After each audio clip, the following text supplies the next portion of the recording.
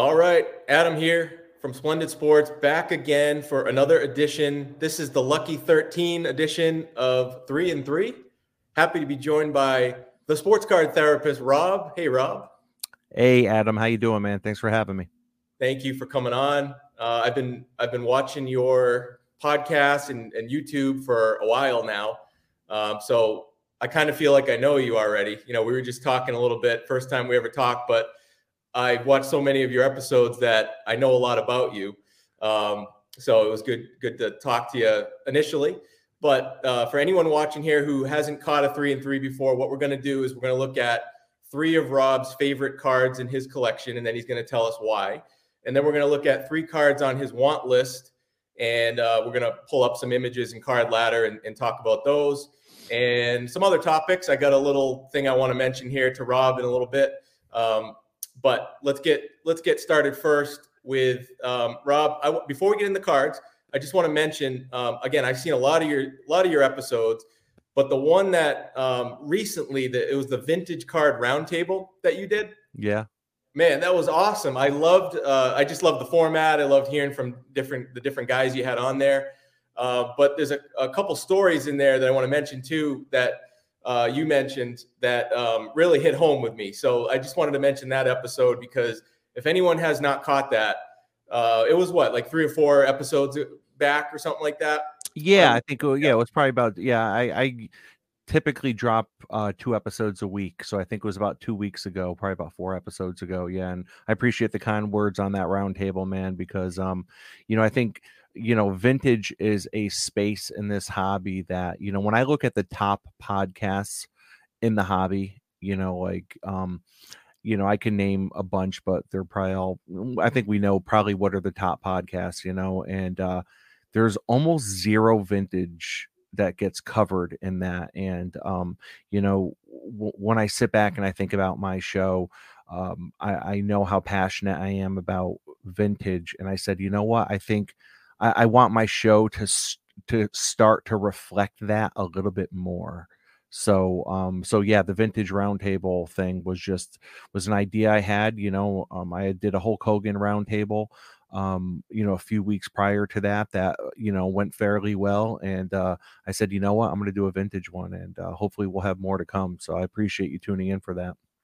Yeah, it was great, and I collect a lot of the same things you collect as far as like not just one sport. I collect football, basketball, baseball, but I've heard you say it recently that vintage cards are your favorite cards, and that's the same with me. So I see a lot of what you collect. That's not just that, but you're so professional with just the way the way you do your show.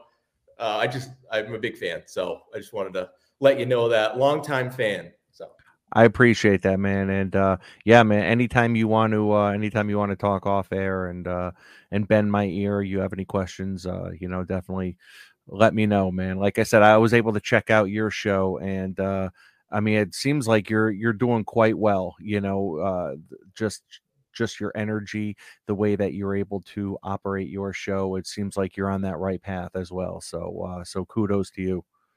Well, thanks. And let's get going with the first card, one of your favorite cards in your collection, whenever you're ready.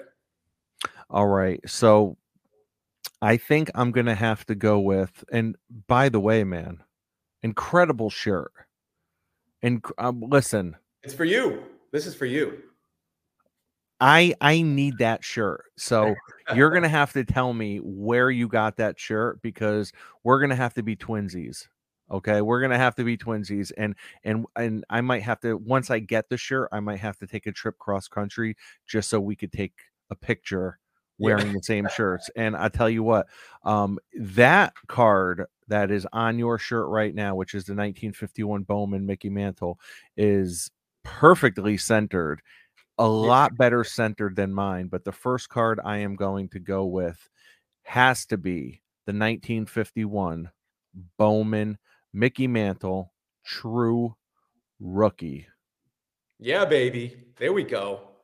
Yeah, this is the card of all cards for me anyways. It's the card of all cards. And yeah, so however you want to do this, let's go. Yeah, well, so I mean, I agree. That's I cannot tell you how many, because I listen to a lot of podcasts, a lot of sports card podcasts. I'm not going to mention any, I'm not into calling people out or anything like this, but there are several sports card podcasts that continue to call the 52 Tops Mantle his rookie card.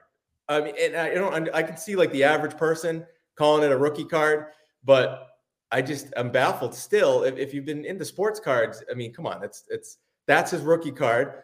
Now, if you want to say the 52 Tops is more iconic, absolutely more valuable, his best card, whatever, that's totally fine, but it's not his rookie card. I mean, come on. And you know what? I agree. I mean, I think it's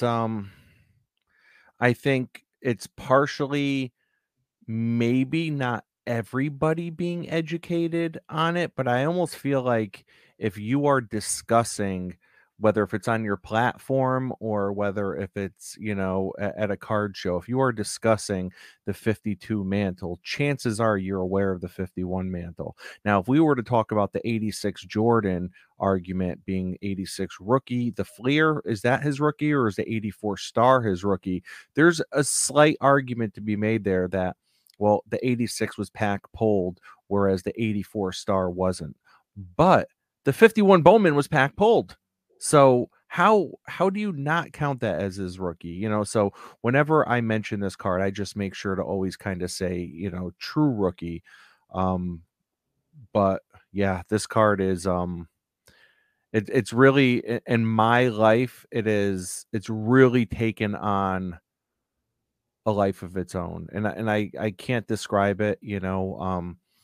So for those that don't listen to my show, I owned a copy, the first copy that I got probably about 12 months ago, and you know getting that card 12 months ago, I could remember the deal kind of going down, and I got it through MC Sports Cards, on eBay, on Instagram, big account, right? And I had done a couple deals back and forth with him. I think I got my first Tom Brady auto through him, and I think I paid like $6,000 for it, the Tom Brady auto, but it was like part cash, part trade. And like 2 months later, I see that he had a 51 Bowman Mickey Mantle. So I contacted him back and I said, listen, I still have that Brady I got from you. Would you be interested in that plus cash? And he gave me he valued the Brady exactly at what I paid for it, which was pretty cool because I've done deals with people where I've done multiple deals with people where I've given them their cards back that I got from them prior, and they've always kind of devalued that card when I was giving it back to them. So for MC Sports Cards to, kind of give me the exact price, was like $6,000.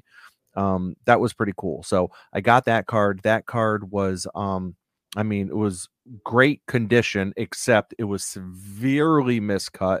It had a print line right down the middle. The 51 Bowman set is notorious for just being off center, miscut print lines.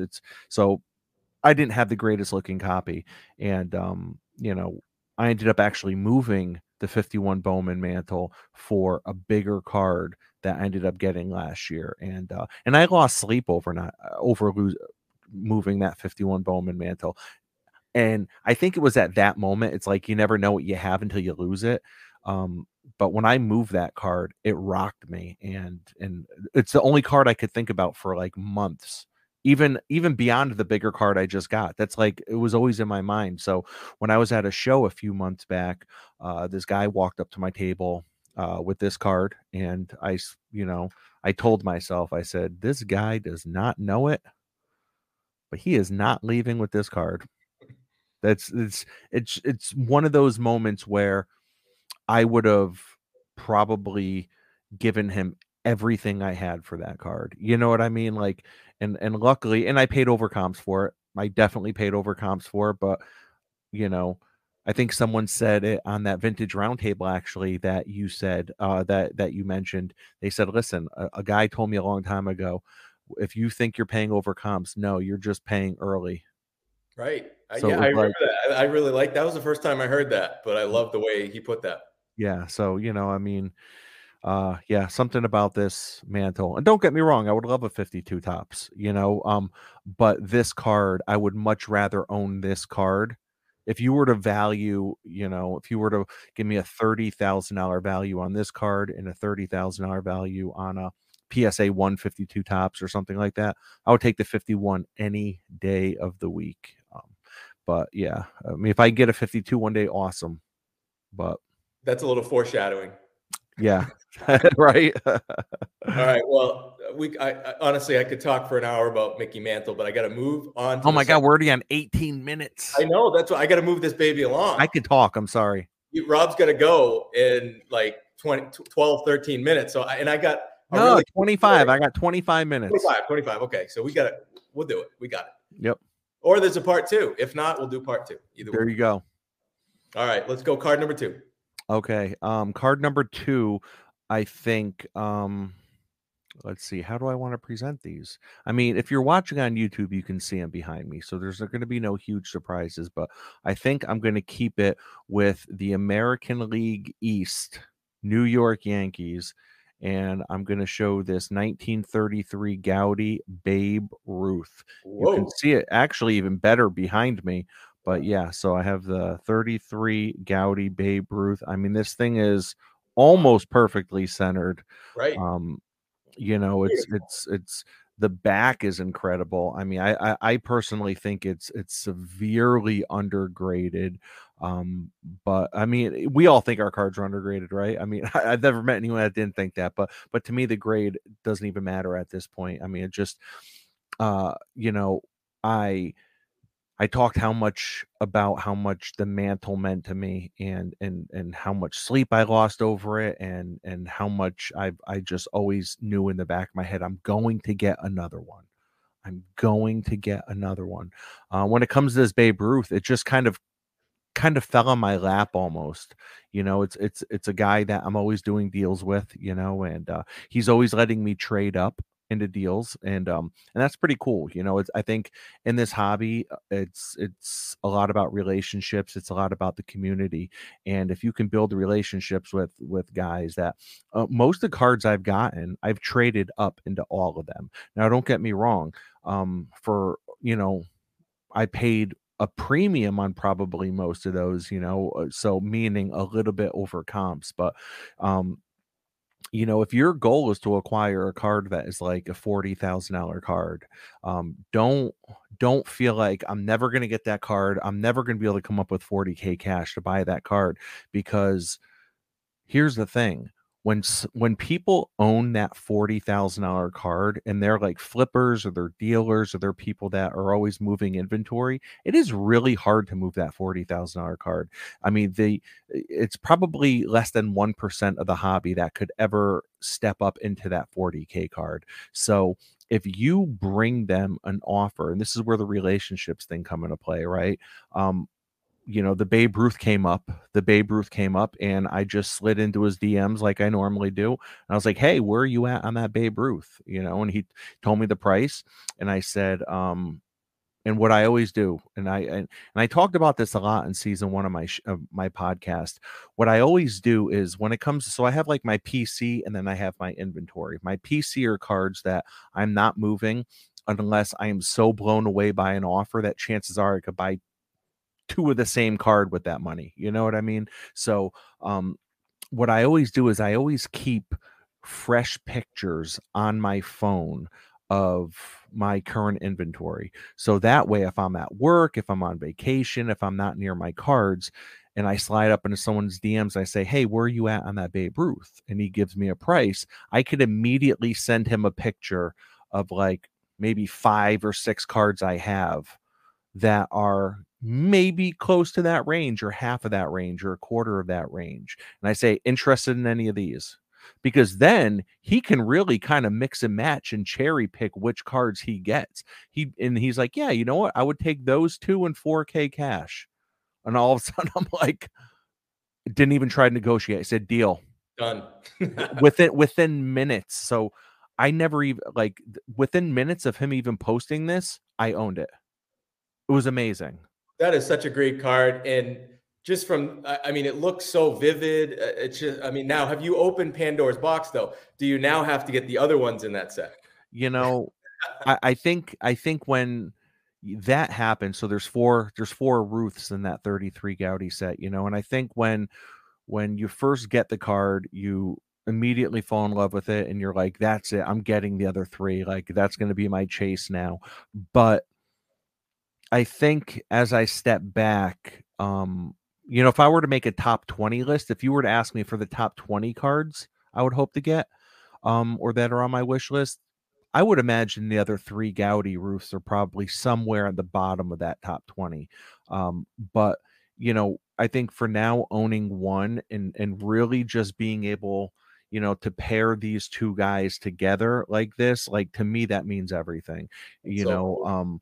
I would really love to get a Lou Gehrig, either a 33, or people tend to lean more toward the 34 Gaudi Gehrig because it's more of a portrait. They say it's probably his best card is the 34.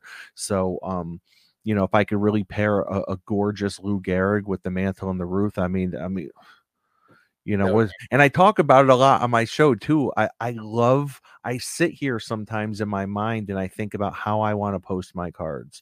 Like, how can I pair them? How can I make them, unique? How can I really kind of switch things up? If I'm going to repost a card, which is something I actually just talked about in the episode I dropped today, I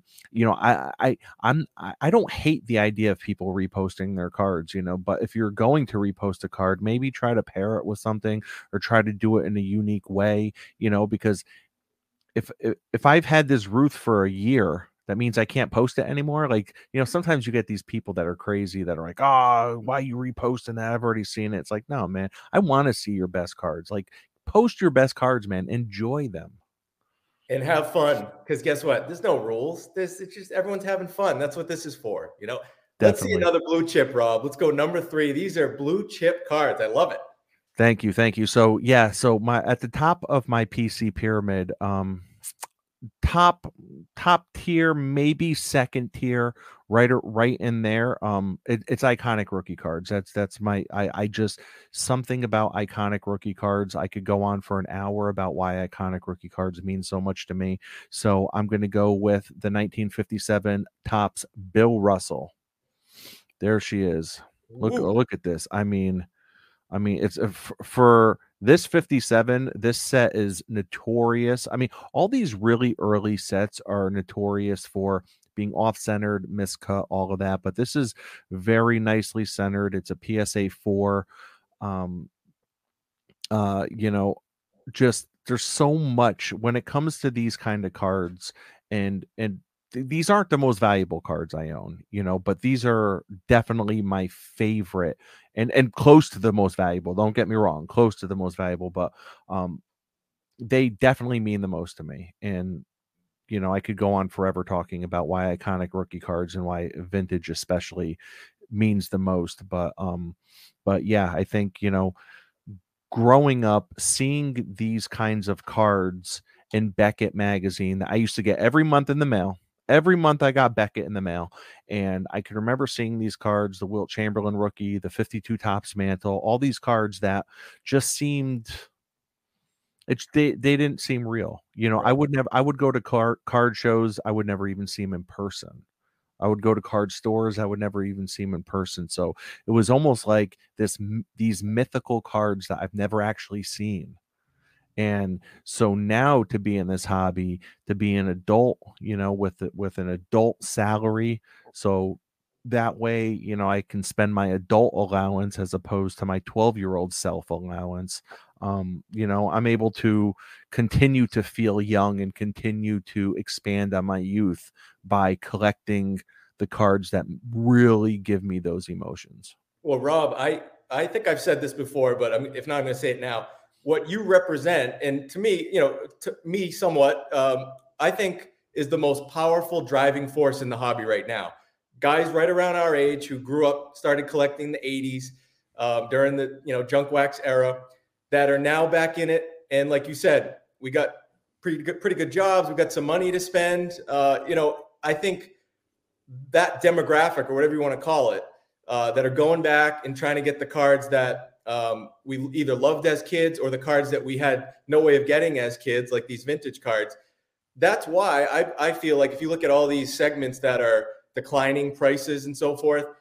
The reason that vintage, and especially vintage baseball, has held its ground for the most part, I feel like is a lot of the not new entrants, but people who came back in the last couple of years, like you, like me, that are buying those cards, and we're not leaving. We're not in it for the short term. We're in it hopefully for the rest of our lives. And there's a lot of us, I've been able to talk with a lot of those people too, including yourself, that I feel like are the strongest force in the hobby. Not to take anything away with the guys who've been in it all along and are a little older than us. I give them the most credit because they've been here the whole time. But our segment has really, in my opinion, catapulted the hobby to the next level. Not the flippers, not the Gary V crowd or any of that. It's us. It's the guys who came back and are now in it for good and spending pretty good money. That's just my take anyway. Adam, I got to be honest with you, man. I have never really heard it said and described that way before, and I am blown away with your take on that. I can't even follow that up, man. I don't want to go down the whole road, but like that's something that's been on my mind. Is I feel like you look at the different segments, and I would consider you like one of the poster people of that segment. Since I've started watching your podcast, you always talk about it: nostalgia, vintage cards, how you started collecting. One other piece before we get into your 3 cards that you want to add. I have a quick, because you're a big Hogan collector, Hulk Hogan. You didn't. I was wondering maybe you'd sneak in a Hogan card there because you have a great collection. You have some of the best Hogan cards. Maybe next time, okay? But you're a big Hogan collector. Yeah. I have a great Hogan story that I wanted to throw in, couple-minute story. Yeah.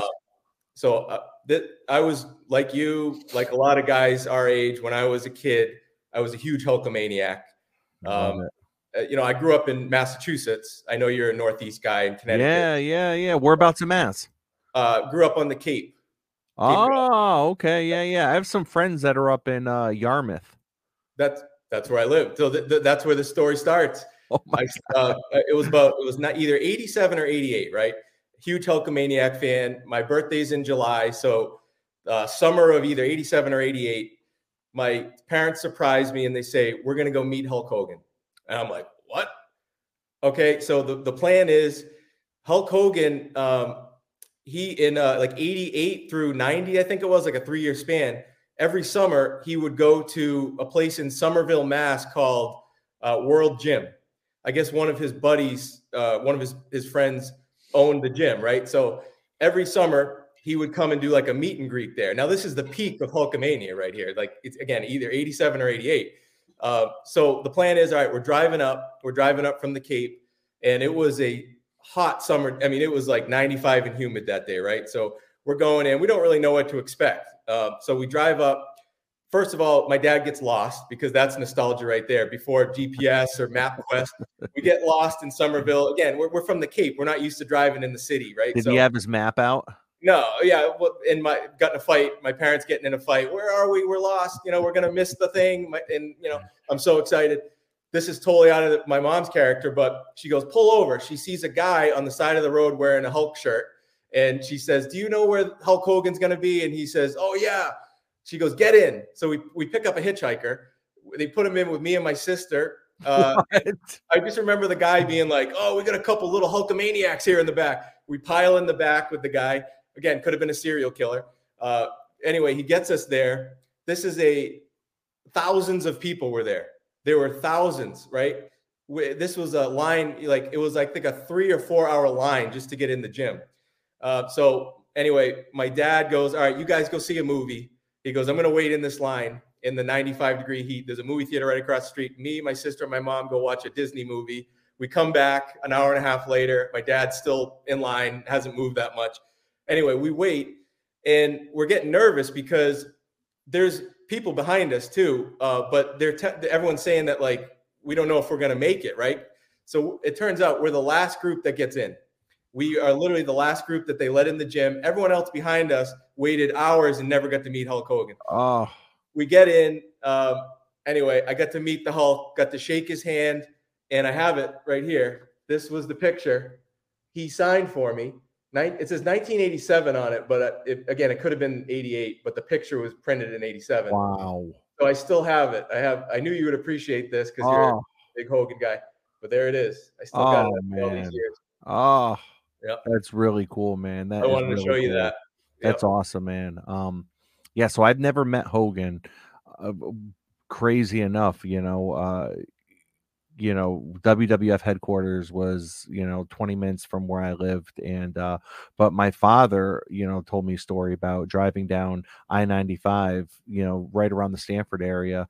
And it's 95 is a parking lot in Fairfield County, all of Fairfield County, because you're either going to New York City or coming from New York City. So it's just constantly a parking lot. And he talked about how, he's in his work van with his buddy, with his partner. He looks over and there's Hulk Hogan in a convertible just sitting there in traffic on 95. And I'd be just really cool, man, really cool. But, I've met some incredible Hulk collectors in this hobby, so, just knowing that there's a really cool space in this hobby for nostalgia, and I'm not the only one. It's like, and thank God for social media when it comes to that. I mean, because I would have never met you. I wouldn't have the pod, and I might feel like, am I the only one out here collecting Hulk Hogan? Right. You know what I mean? But that's an awesome story, though, man. Thank you for sharing that. That's a great if we story. ever do part 2, I got another thing to show you. But anyway, well, I'll keep it moving here. I'm going to actually pull up Card Ladder because you sent me a list of 3 of the cards on your want list. Yes. And here we go. Well, let's just get right into the big boy right here. Yeah, that's the big boy. So this is a very interesting thing I saw here. So I'm in Card Ladder. The first card was the 52 Tops. We mentioned it earlier, Mickey Mantle card. Here's a perfect example of the power that centering plays in vintage cards, right? Yep. So I was looking up this PSA 1, this exact one here, sold for sold for $60,000 back in September, end of September. Because look at the centering on that. You don't find many like 4s and 5s and 6s that are centered like that. It's and you know what? It's funny is because last week I was on Card Ladder and I was looking up all these exact things, and I was looking up how I think a PSA 2 went for like 24K or something, and I'm like, oh my god, like just the difference. But yeah, like you said, the centering just plays such a huge role. If you look at that, the turquoise or the bluish green in the background really pops. The coloring is still really fresh. I mean, obviously there's some creases going across it, but wow, what a beautiful copy. I mean, talk about one of the best PSA 1s I've ever seen. Right. So that people that really don't understand vintage that much and how the prices work. I mean, yeah, you could have a normal PSA 1 that's like off centered and beat up that will sell for 25,000, but you could have one like this that would sell for the same price as like a 3 or a 4 sells for, or 3. So it's especially in this card, you see huge jumps based on the centering and the eye appeal. Yeah, very well said, Adam. But I mean, I understand. I'm with you. This is definitely a card. If I could ever find a way to get a copy that, see, here's the thing, without getting too long-winded, the next card, let's pull that up because I heard you tell a story about, I believe it was this card. And there we go. All right. So let me pull this one up. Just a 4. Was this the card that on the Vintage Roundtable, 1952 Topps Willie Mays, did you have a copy of this, but it was so off-centered that you couldn't get your eyes around it, and you end up selling it because for that reason, it just kind of bothered you how off-centered it was? Yeah, and I think if you have which I imagine you do have the premium account for Card Ladder, I think you could probably even find in the sales history the exact card I had and pull up a picture of it. If you type in SGC3, so 52 Topps SGC3, and then go look at the sales history. Okay. Look at the sales, not on Card Ladder, sales. Yep. So, there you go. And it was in July, I believe. So look in July. It was a Heritage. There it was, right there. Right here? Yep, that's it. Look at the price I got that for. $4,080. So that's the exact copy that I bought. That's the exact copy. And I couldn't wait.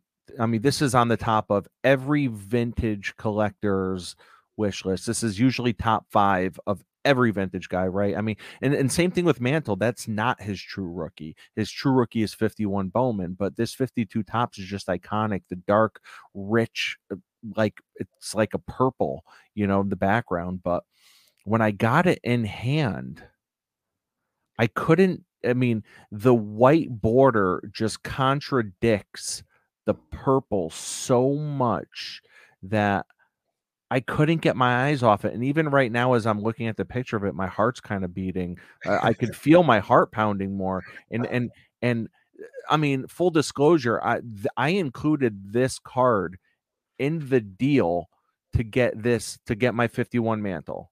So I included that maze in the deal. So I was able to move that. I was happy with that. So but you're looking for a centered, a better centered version of this card. Listen, I've seen some 1s and some 2s. Absolutely, that would much rather have than that 3 right there that you pulled up. And I'm glad you were able to pull that up so quickly, because that's the 3. That's the 3 that I had. It was very sharp, but it was, the thing is, it's an SGC 3. They don't have, at least when this was graded, they didn't have the qualifiers of like off center, miscut. So I would imagine if it was graded by PSA, it probably would have been close to a PSA 3 or 4, but it would have had the off center qualifier. Right. Yeah. I mean, if you get a card like this or the Mantle 52 Mantle, and you're going to spend big money, it's going to be big money. It's got to be a copy that you enjoy looking at and you love looking at it. If there's, that story resonated with me because I've been in that situation where I've bought cards that are pretty big cards where I sort of regretted it after because they didn't have the eye appeal that I wanted. So I ended up doing the same thing as selling them for pretty much the price I paid for them and getting another copy that I enjoyed. That one was even a lower grade, but I just like looking at it better. So that I totally understand that. Yeah. And I'm gonna really quickly and rudely go to my YouTube page right now, because what I want to do is I want to pull up a comment that someone made on that vintage discussion thing, and it was such a great comment because we were talking about centering and whatnot, right? So this guy said, and his name's Timeless Cardboard on YouTube, he said, you guys talked about centering and registration, and registration is really like the clarity of the picture, right? Sometimes with these vintage cards, they could feel like fuzzy or out of focus. So we talked about registration on that round table. He said, you guys talked about centering and registration. If you want great eye appeal, and more importantly, the challenge of the hunt, you go after well-centered registered cards. Example, for every 100 name your player vintage year, there's only 1 to 5 well-centered and registered out of 100. So if a pop report says 4,500 of someone, there's probably only about 5% of that have great eye appeal. Thus, the hunt is on. So was I being like a little bougie? Was I being a little picky with that maze? Yeah, I probably was, because if what this guy is saying is true, and I would guess that most statistics are made up on the spot, but I mean it sounds somewhat fair. 5% have that perfect eye appeal that everyone's looking for. You're definitely going to be paying a premium for it. And I got that maze. I got a really nice copy of a 52 maze for $4,000. Luckily, and I put that bid in, and I'm like, it's probably not going to win, but I'm going to throw this bid on it because I've always wanted this card, and I ended up winning it. So I was actually able to move it like 2 weeks later at a value of $6,000. So it worked out for me. It worked out. That's one thing I see on your show is you are so connected and so active in the hobby, going to shows and on social media, on YouTube, podcast, that you don't have problems moving cards and making moves quickly. So again, like you said, that is a hobby hack. The more connected you are in the hobby, the better your collection can become that you want it to be, because you can make moves quicker than the average person who might not be like that, not be connected. Absolutely. And the thing is, right, like you have a show, so you have your own platform. I have a show, I have my own platform. But if you have a social media account, you have your own platform too. Right? We're all CEOs of our own brand. So you're the CEO of Splendid Sports, right? And even without the show, you're still the CEO of Splendid Sports on Instagram or on Twitter or Facebook. So you can really put out there what you have, what you don't have, what you're looking to move, what you're looking to buy. I mean, you can really so we can, for the most part, really write our own narrative. Rob, I'm keeping you longer than I promised, but here it is. Here is the let me show it here. You got so up on the screen, you should see here the 19. This is the third card on his want list. Blue Chip Rob. I think that's my new nickname for you. 1948 Leaf. I mean, who could argue with this classic card here? 48 Leaf Jackie Robinson. This one here I pulled up. This was just this is a PSA 2 that sold actually on October 20th, not too long ago, for $6,500. What? Look at this. Look at the centering. And I mean, this is beautiful. Man. 6,500, not cheap, but still, that seems low for this card. That seems extremely low for that card. Yeah, I think, I've spent a few episodes, really talking with guests or talking, myself, just really about Jackie Robinson and the importance of him. There's nothing I can say that hasn't been said, but just, the importance of him as a man and as a player in professional sports, and he was an incredible baseball player, and he was even more incredible person. And when you think about iconic rookie cards, I've owned a handful of Jackie Robinson cards. I've never owned a rookie.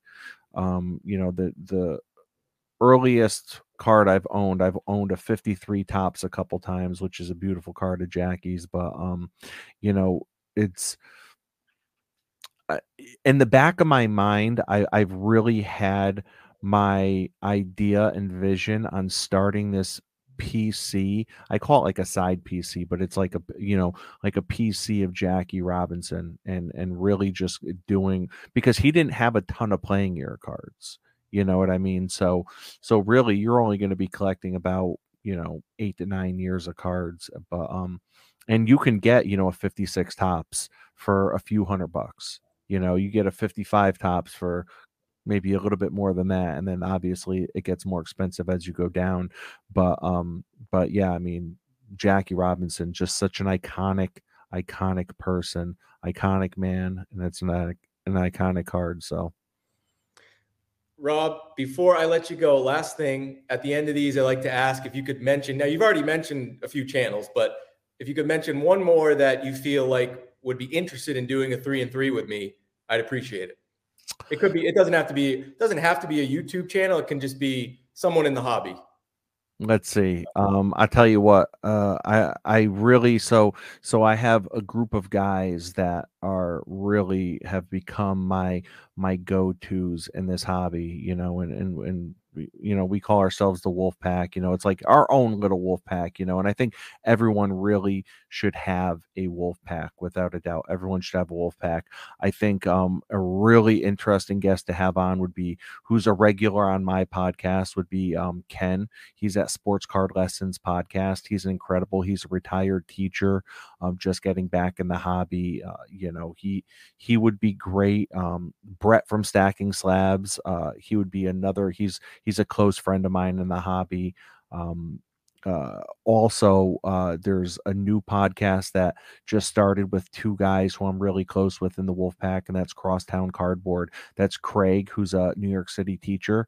He started up a card club for his students, and his partner on the podcast is Carmine. And Carmine is originally from New York, but now he's on the news up in Washington State. Every night he's on the news. He's a sportscaster.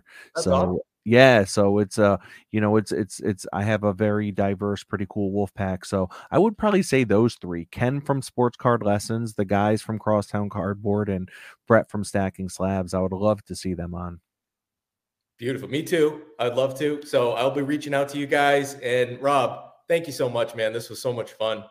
It's been a Adam, Adam, keep up the great work, man. I love what you're doing here. So it's really good stuff. It's content that the hobby needs. Thanks, Rob.